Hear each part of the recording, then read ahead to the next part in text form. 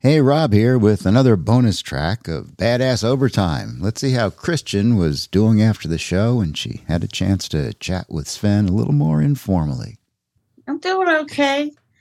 Still feel it. I feel it like behind my eyes when I come out. So I probably will have like a really good cry tonight. That's good. Do you journal at all?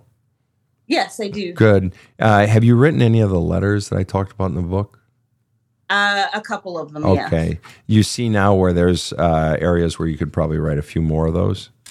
Yes. I haven't written any to like the family ones yet. It was more towards the that couple. Group. Right. And you know, and when we have an adult event that sort of echoes those feelings, brings those feelings up, it's easier to blame the adult people, the adult event that we had it with, the people that you were, in these relationships with there in Omaha. It's easier to blame them than to go back and look at the dirtiest, worst, ugliest stuff and blame the people who actually raised you, because you actually have stronger feelings of, love and whatever else for mama, for sister, and so on and so forth.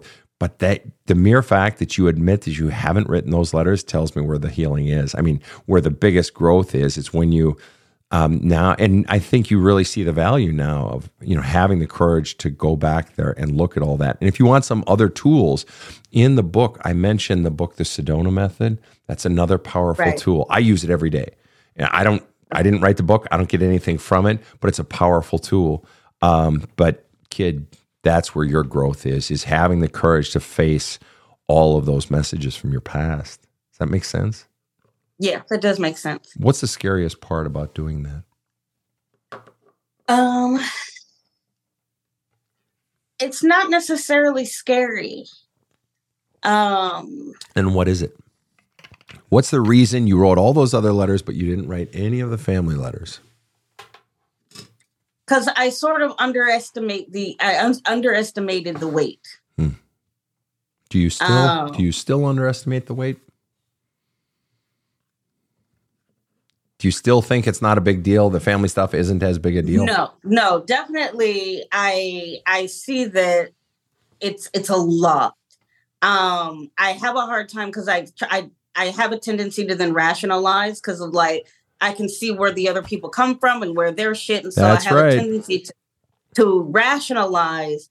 So without the rationalization of it, I just see that it's just fucked everything. Well, and that was part of my goal tonight, is to find out what the real story was. And we found out tonight that you got all that you got two sets of fucked up messages from mama and one set of fucked up messages mainly from your sister.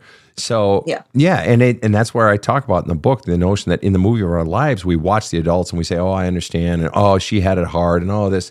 Yeah, but who gives a fuck? I was a fucking kid. And by rationalizing it for them, that enables you to keep your own feelings down. I think you're just terrified of your own fucking feelings.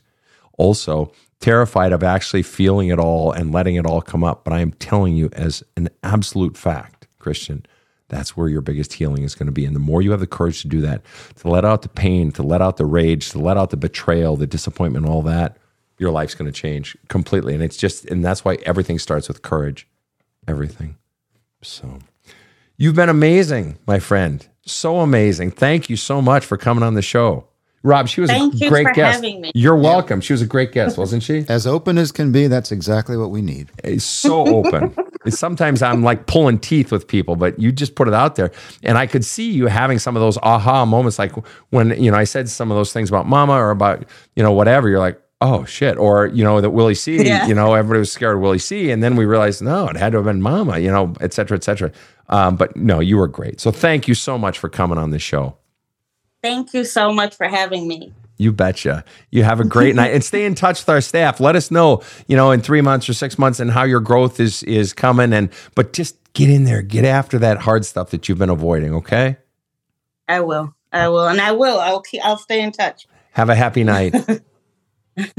Bye-bye. Thanks. You too. Bye.